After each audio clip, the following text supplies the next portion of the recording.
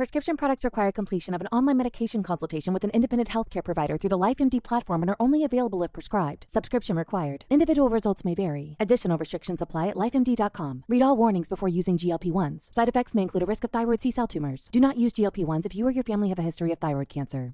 If you've struggled for years to lose weight and have given up hope, did you know you can now access GLP-1 prescription medications through LifeMD? LifeMD is now offering eligible patients online access to GLP-1s, the breakthrough prescription medication that can help you lose body fat and weight. Listen to what people are saying. You just take your shot. It doesn't feel like you're on a diet. What I wasn't expecting it to do was to shut off the food noise. This was life-altering, and if I can do it, I feel like anybody can do it. And here's the best part. Your insurance may cover 100% of the cost of your medication. So go to TryLifeMD.com to have your eligibility checked right now. Get started today at TryLifeMD.com. That's TryLifeMD.com.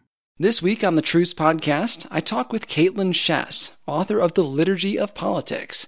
We discuss Christian political involvement and some of the false gospels incorporated in evangelicalism. Listen to Truce anywhere you get podcasts or at trucepodcast.com. This is Troy and Joel, and you're listening to Revive Thoughts. She wept, head bowed, before the crowd. But Jesus stopped to lift up her sin load. He said, "Woman, I die for your sin." Jesus came to die for sinners, for you and me. Every episode, we bring you a different voice from history and a sermon that they delivered. Today's episode comes to you from John Sung. It was likely preached in China in the early 1930s.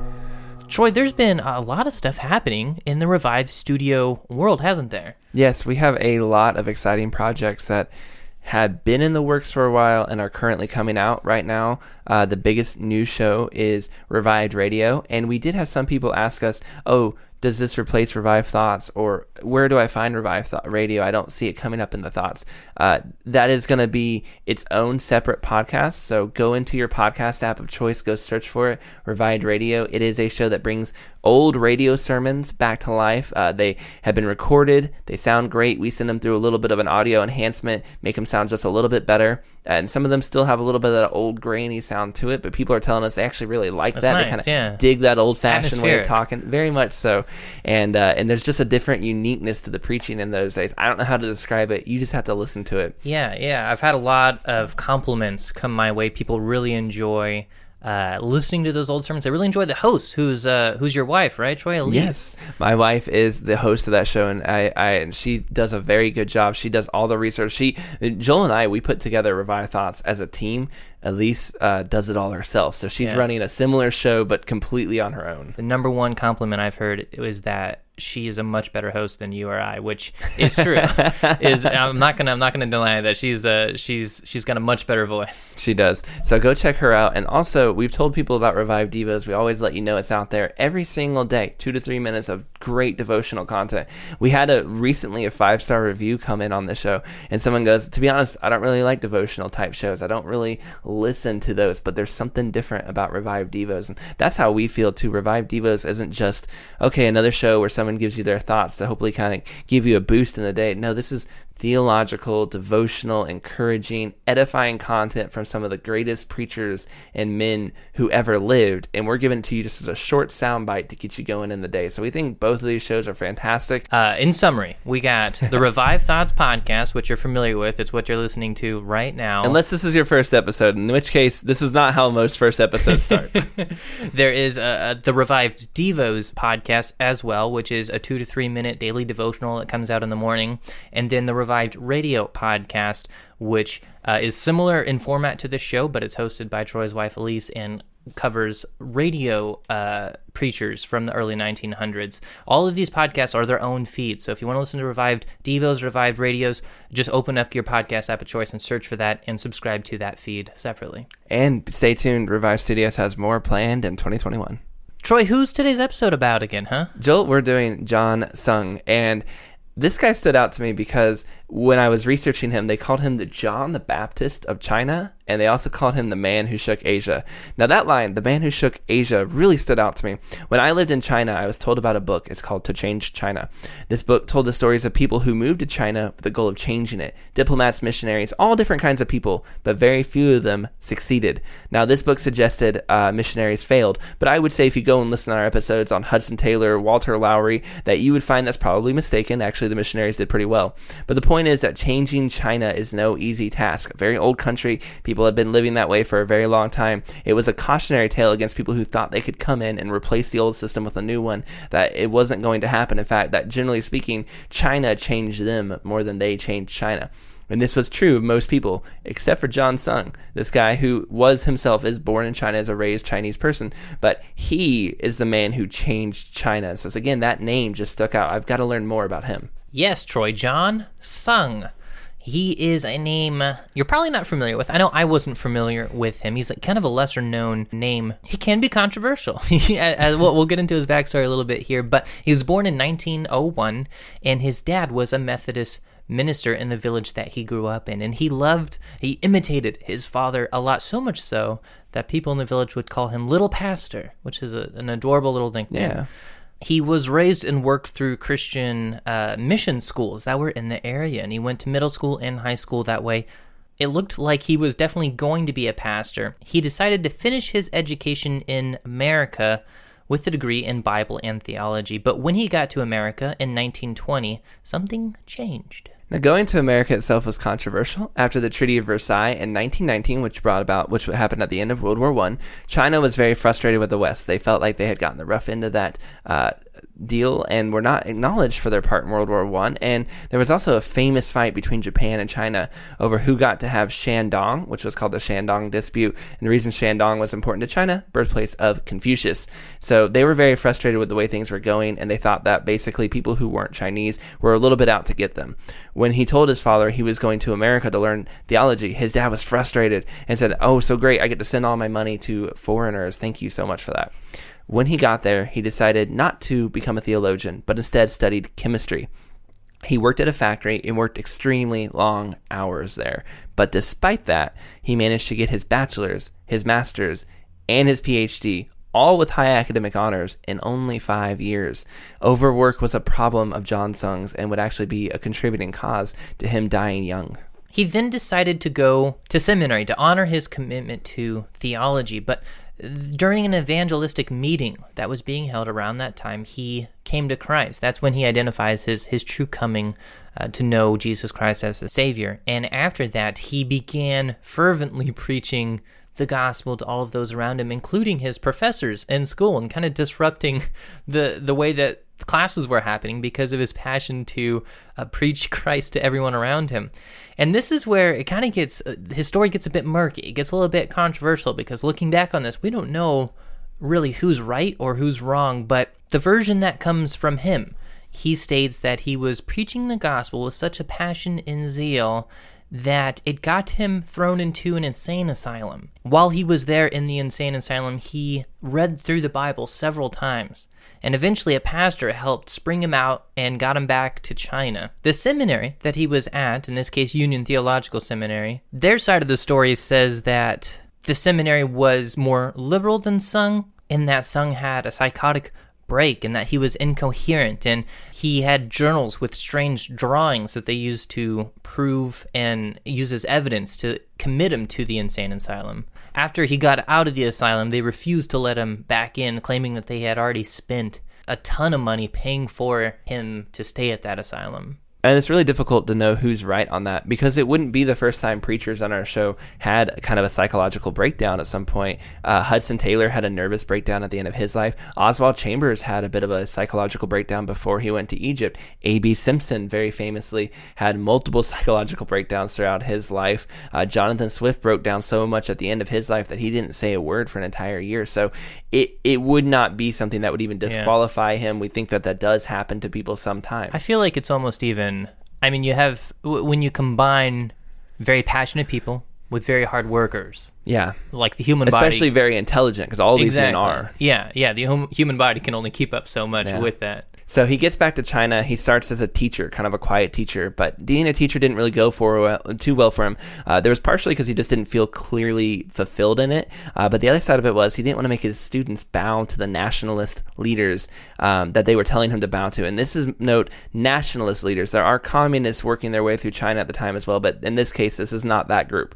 Slowly, he rises to become an evangelist, and he's formed with this group. This group gets pretty big. They end up meeting with 400,000 people in just a few years, but that group kicks him out. They said they thought he was funneling money for his own projects, and he said he thought that they didn't like the fact that he got more attention than they did, so he decides to start doing this on his own, where he'll go from city to town by himself preaching the gospel, and he does it on his own, and before you know it, he's doing these huge tours, not just through China, but through all of Southeast Asia, and he's bringing absolutely just massive crowds to hear the gospel.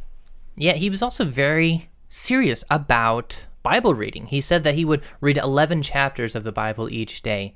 He would go on to start these large Bible conferences that would last 30 days long, and they were designed to expound on every book of the Bible. And they were huge, they're very time-consuming, but they were making a pretty big impact and influence on him in that area. He was also very dramatic. I feel like we see this sometimes with these speakers in the late 1800s, early 1900s. There's a bit of showmanship in the way you present from the stage, right? So he would have like people holding up signs on stage that say adultery or lying or envy, big illustration points, right? Mm-hmm. We would just use a PowerPoint in today's day and age, but back then you had to have volunteers involved, right?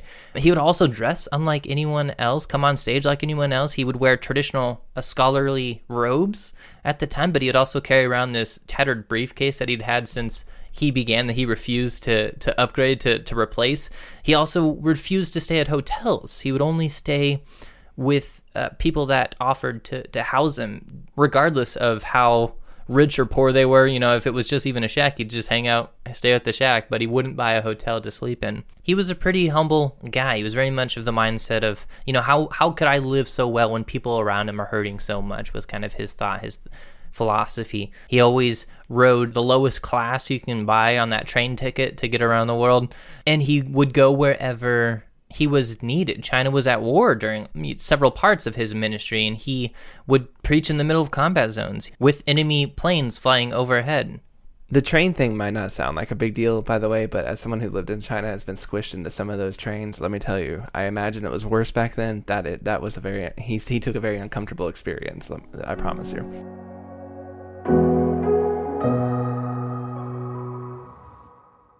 This week on the Truce Podcast, I talk with Caitlin Schass, author of The Liturgy of Politics. We discuss how evangelicalism has gotten tangled up in nationalism. We end up in positions where we take passages intended for Israel and apply them to America in ways that are not good exegesis. But also, I think then we end up in a position where we have to baptize the whole, especially early history of our country, because if it was founded on Christian values and God has to be defended and Christian values have to be defended, then we end up in a position where we either have to deny some of the atrocities very early in our country's history, or we have to say that those are Christian values. We have an ability in a unique system in which we have some democratic involvement in the running of our country to hold it to account to what God says countries should be. Listen to Truce anywhere you get podcasts or at trucepodcast.com.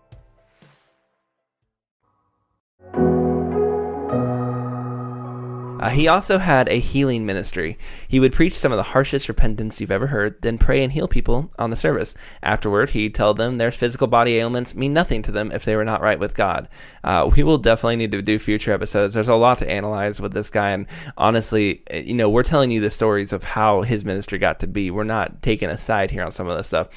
He's extremely interesting. He absolutely hated liberal missionaries. He skewered them publicly. He'd call out church leaders right on stage. He would find out about their abuses. He'd kind of sneak into the church, talk to people, what were they doing wrong, and then just suddenly rail them in the middle of the sermon. But on the other side of it, he had this medical condition that would flare up that he got from working so hard when he was in America, and he'd sometimes have to preach sitting down. Sometimes they'd wheel him out on a bed, and he would still get people saved just preaching from the bed. He said it was God's thorn in his side to keep him humble. It was estimated that by the end of his ministry, 100,000 or 10% of all Protestant Christians in China had come from contact with John Sung. At the end of his life, he had multiple surgeries, and he realized 11 months away from home was just too much time away from his family. He preached to people to pray more, that he decided he had done too much in his own strength. He publicly repented of his anger and his neglect of his family. Part of this neglect may have come from the fact that his marriage was arranged, and so maybe he didn't feel as strongly in the beginning, but towards the end he felt like he had really let her down and wanted to do better.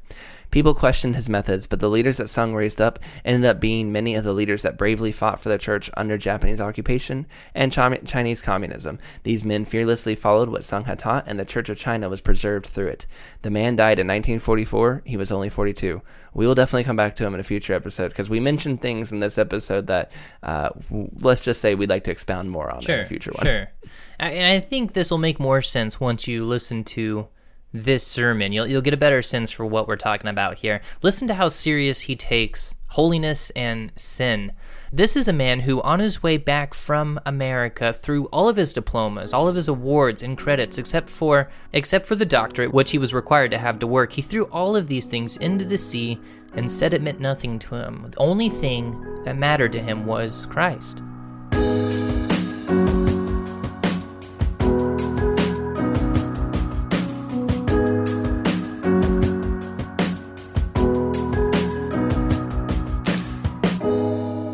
John chapter 8, verse 1. And every man went into his own house. Jesus went to the Mount of Olives. It is stated here that everybody went home. The crowds went home like those who go home after a show. The show they saw was Jesus. And what did they bring home with them? Each with a pair of ears. What are we gathered here for tonight? Is it not to hear the word of God? I'm afraid some of you will also return home, each with only a pair of ears. Now Jesus went to the Mount of Olives in order to pray and meditate. What do you do when you go home? To commit sin? Brothers and sisters, if Jesus' word dwells in your heart, your sin will be taken away. Verse 2. And early in the morning he came again into the temple, and all the people came to him, and he sat down and taught them. Jesus returned to the temple at the break of day, and then gathered a multitude to hear him. Jesus didn't worry whether he would get a crowd. Wherever Jesus went, there went the people. Jesus taught in the temple in order that the people might be saved, and not one be lost. Jesus wants everybody to get a chance to be saved. Beloved brothers and sisters, if Jesus' word, just only one word, should cut into your heart, you will be saved. When I was preaching at Changchao, one fellow told me how long he had heard the word, but not a grain of it ever entered his ear. One early morning, while he was in church, he heard a voice calling him. Suddenly, his spiritual eyes opened, and his whole life was changed. This was due to Jesus' light shining into his heart. This exposed all his sins. This also unburdened all his sins. Beloved brothers and sisters, has Jesus' light shone into your sins? Verse 3. And the scribes and Pharisees brought to him a woman taken in adultery, and when they sat her in the midst. While Jesus was preaching, there came a big crowd, stone in hand, leading a woman bound. This woman had committed adultery. She deserved to be stoned. This crowd accused the woman before Jesus how bad she was. She deserved to die according to the law. These people only saw what was wrong with others, but not their own sins. May every one of us here see what's wrong with our own selves. Do you have sin or not? If so, then ask Jesus to wash you clean. Let him unload your sin. When I was preaching in Peiping, I met the wife of General Feng Yu Hixiang. She said, I've left off attending church for 30 years. My father was an elder in the church. During the Boxer Rebellion, he sought refuge at the door of the missionary pastor, Reverend Mark. The door was shut to him. The Boxers killed my father. I said to her, don't just look at others' mistakes. Look at yourself and see if you have done any wrong. You have not attended church. You have thought too highly of yourself. Brothers and sisters, never look at the faults of pastors and evangelists. Rather look at yourselves. When I was at Fuzhou, a deacon of a certain church had become anti-Christian. He said to me, "I hate the church." This man had joined a pastor in a business venture. His share was $500. When the business began to fail, the pastor withdrew his share. He was left in the lurch. Now, this man only found fault with the pastor, but not with himself. Beloved brothers and sisters, don't judge others, but rather ourselves. Look to Jesus, and your burden of sin will be lifted. Verse 4, they said to him, "Master, this woman was taken in adultery in the very act." All shouted, "This woman deserves to die. She was caught in the act of adultery." Beloved brothers and sisters, the devil is the chief accuser. When you fall into sin, he will accuse you. But remember, sin can be removed by faith. So if your faith is not strong, your sin will not be removed. All my sins are stamped on my heart. Your sins are also stamped on your heart. It is hard to erase them. You'll always remember them. So the devil keeps on accusing us of our sins. An old woman picked up a bracelet on the road 70 years ago. She could not forget this matter even now. She scolds herself for this. Bitter are all the sins stamped on our hearts. They can never be erased. If you sin every day, you will feel the sin more and more pressing on your heart and the harder to forget. How wretched is human life! Everyone carries a load of sin. A child of 2 can sin. He gets upset if you give him only half a donut. A child of 5 can lie. At 8, he can gamble with his friends. At 9, he can steal for pocket money. At 10, he can hate others. At 12, he may join a fight. At 14, he can read immoral books. Sin increases with age. At 15, he rebels against parental teaching. At 18, he can dance and indulge in careless whispers, and he can commit fornication. Sometimes he thinks of suicide. How awful! The older, the greater the sin. Miserable indeed. Young people, when you sin, your heart is not happy. Your mind suffers. Though not shown on the face, these are hidden within, tears of a broken heart. Others may not know your sorrows. Jesus does. You thought of ways and means to get rid of your sins, but in vain. At night you're locked in your room, shedding tears of a broken heart. Young people, don't you feel miserable when you're alone? Verse 5. Now Moses in the law commanded us that such should be stoned. But what do you say? Beloved brothers and sisters, Jesus loves sinners. He wants to save sinners. He gave his life to save sinners. Men say your sin is beyond salvation. That is the devil's accusation.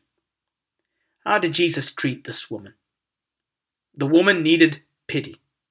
She wept, head bowed before the crowd. But Jesus stopped to lift up her sin load. He said, "Woman, I die for your sin." Jesus came to die for sinners, for you and me. This is the only way for a sinner to find freedom. There is no other way. Verse 6 and 7. This they said, tempting him, that they might have to accuse him. But Jesus stooped down and with his finger wrote on the ground. They did not know what sort of person Jesus was. All put the question to Jesus, but Jesus perceived it in his heart. He said to them, "He that is without sin among you, let him cast a stone at her." Brothers and sisters, who is without sin? Here is the womanizer and the gambler. There is the covetous and a robber. Who is without sin? They could not answer the simple word from Jesus. Pitiful! All are sinners. Verse 8, and again he stooped down and wrote on the ground. After saying this, Jesus stooped down and wrote. Jesus died for every one of our sins. Jesus, the sinless, has lovingly sacrificed himself for sinners. He lifts up every load of sin. Sinners, we deserve to die. Who is without sin? Verse 9 and 10. And they heard it, being convicted by their own conscience, and went out one by one, beginning at the eldest, even to the last. And Jesus was left alone, and the woman standing in the midst. Beloved brothers and sisters, do you understand this verse? Let us look at them. There they go, a 75-year-old woman and a 60-year-old man. A 55-year-old, a 50, a 40, a 35, and a 30-year-old. Still, another 25-year-old, another 20. There he goes, one by one. Where did they go? Oh, pitiful. There they went, each carrying a load of sin to hell. All sinned. All went to hell. None of them knew Jesus. Let us consider if a child can sin. Look, there goes another aged 15 and yet another 10 years old. These children knew not Jesus. Brothers and sisters, with eyes closed, imagine how many were left. All went, leaving Jesus and the woman. Why didn't the woman go? She had sinned. She was guilty. She dared not leave. She only wept. She would not leave Jesus. If she left, she would die. Jesus said to the woman, "How many are your accusers?" Beloved brothers and sisters, how many had condemned this woman? The woman said to Jesus, "Lord, they are gone. None." Woman, neither do I. Is this woman happy? Is she still under sin? The load of many years' sin, a ton of sin is lifted. It is gone. How was her sin load lifted? Jesus said, "Neither do I condemn you." Beloved brothers and sisters, why was Jesus crucified? Is it not for our sin? For this woman's sin? Now that the woman's load of sin is lifted, will she carry it again? No. When Jesus has taken away our load of sin, he removes it forever. How light she now feels. How happy. Jesus said to the woman, "Go back." Where did Jesus tell the woman to go? To bitter suffering? Certainly not. He told her to return to a happy place. Her sin load is lifted.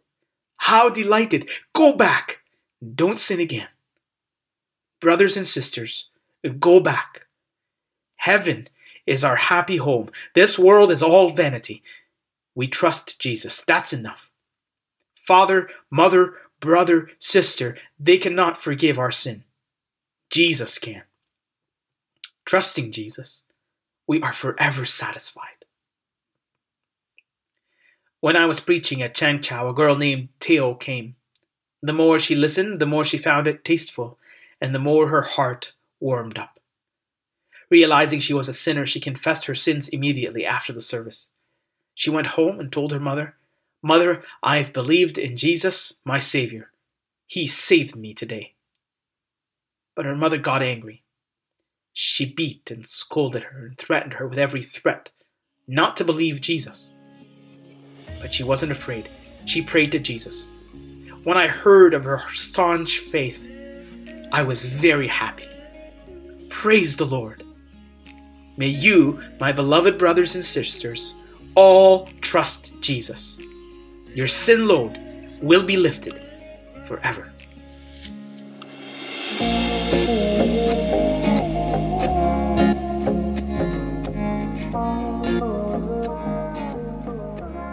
There was a part in the sermon, the part that probably gripped me the most was he talked about how he basically had borrowed just a few bucks to do something with. It was not even work that was bad, it wasn't fraud or anything. He needed a few bucks for something, and he just felt convicted, as if, man, that was the worst thing I could possibly do. I can't believe I just did that. What was I thinking? That money should have been with God.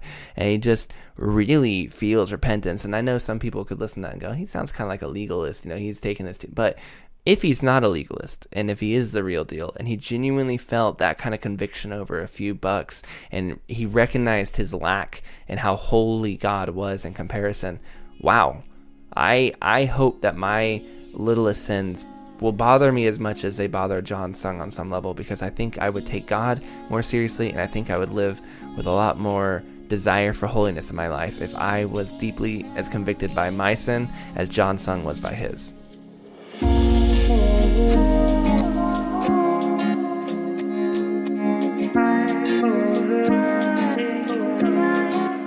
Thank you for listening to today's episode of Revived Thoughts. Today's episode was narrated by Philip Tadros. Philip was born and grew up in Egypt. He immigrated to Canada with his parents during his teenage years, and it was there that he was found by Christ. Though he works as a full-time airline pilot, Philip's passion is to know God. He is a student of the scriptures, of theology, of history, and our common life in Christ. He is a lover of his local church in Hamilton, Ontario, Canada. Philip is a husband and father of 4 wonderful children. At the top of the episode, we mentioned that you should check out some of our shows, and just as a reminder, if you have not already subscribed to Revived Radio and Revived Devos, we highly recommend you do so. And if you have never checked out our Revived Thought Deep Dives, go check out those previews. We have a feeling they will encourage you to want to hear the full-length episodes over on our Patreon, so we really recommend that you go do that. This is Troy and Joel, and this is Revived Thoughts.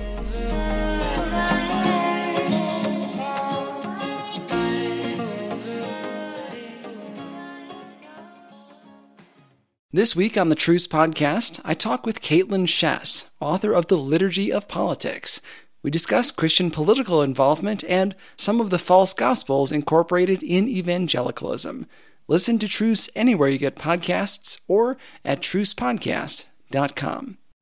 You know how to book flights and hotels. All you're missing is a tool to plan the travel experiences you'll have once you arrive. That's why you need Viator. Book guided tours, activities, excursions, and more in one place to make your trip truly unforgettable. Viator has over 300,000 travel experiences to choose from. Everything from simple tours to extreme adventures and all the niche, interesting stuff in between. So you can plan something that everyone you're traveling with will enjoy. Real traveler reviews give the inside scoop from people who've already been on the experiences you're considering. So you can plan with confidence. Free cancellation helps you plan for the unexpected. And 24/7 customer support means you can travel worry-free. Download the Viator app now and use code Viator10 for 10% off your first booking in the app. Find travel experiences for you. Do more with Viator. Prescription products require completion of an online medication consultation with an independent healthcare provider through the LifeMD platform and are only available if prescribed. Subscription required. Individual results may vary. Additional restrictions apply at lifemd.com. Read all warnings before using GLP-1s. Side effects may include a risk of thyroid C-cell tumors. Do not use GLP-1s if you or your family have a history of thyroid cancer. If you've struggled for years to lose weight and have given up hope, did you know you can now access GLP-1 prescription medications through LifeMD? LifeMD is now offering eligible patients online access to GLP-1s, the breakthrough prescription medication that can help you lose body fat and weight. Listen to what people are saying. Probably the easiest thing I've ever done. The medication comes in the mail, and it's very easy to use. I've been able to live my normal lifestyle, and I've lost 20 pounds already, and I've never felt better. It changed my life. And here's the best part. Your insurance may cover 100% of the cost of your medication. So go to TryLifeMD.com to have your eligibility checked right now. Get started today at TryLifeMD.com. That's TryLifeMD.com.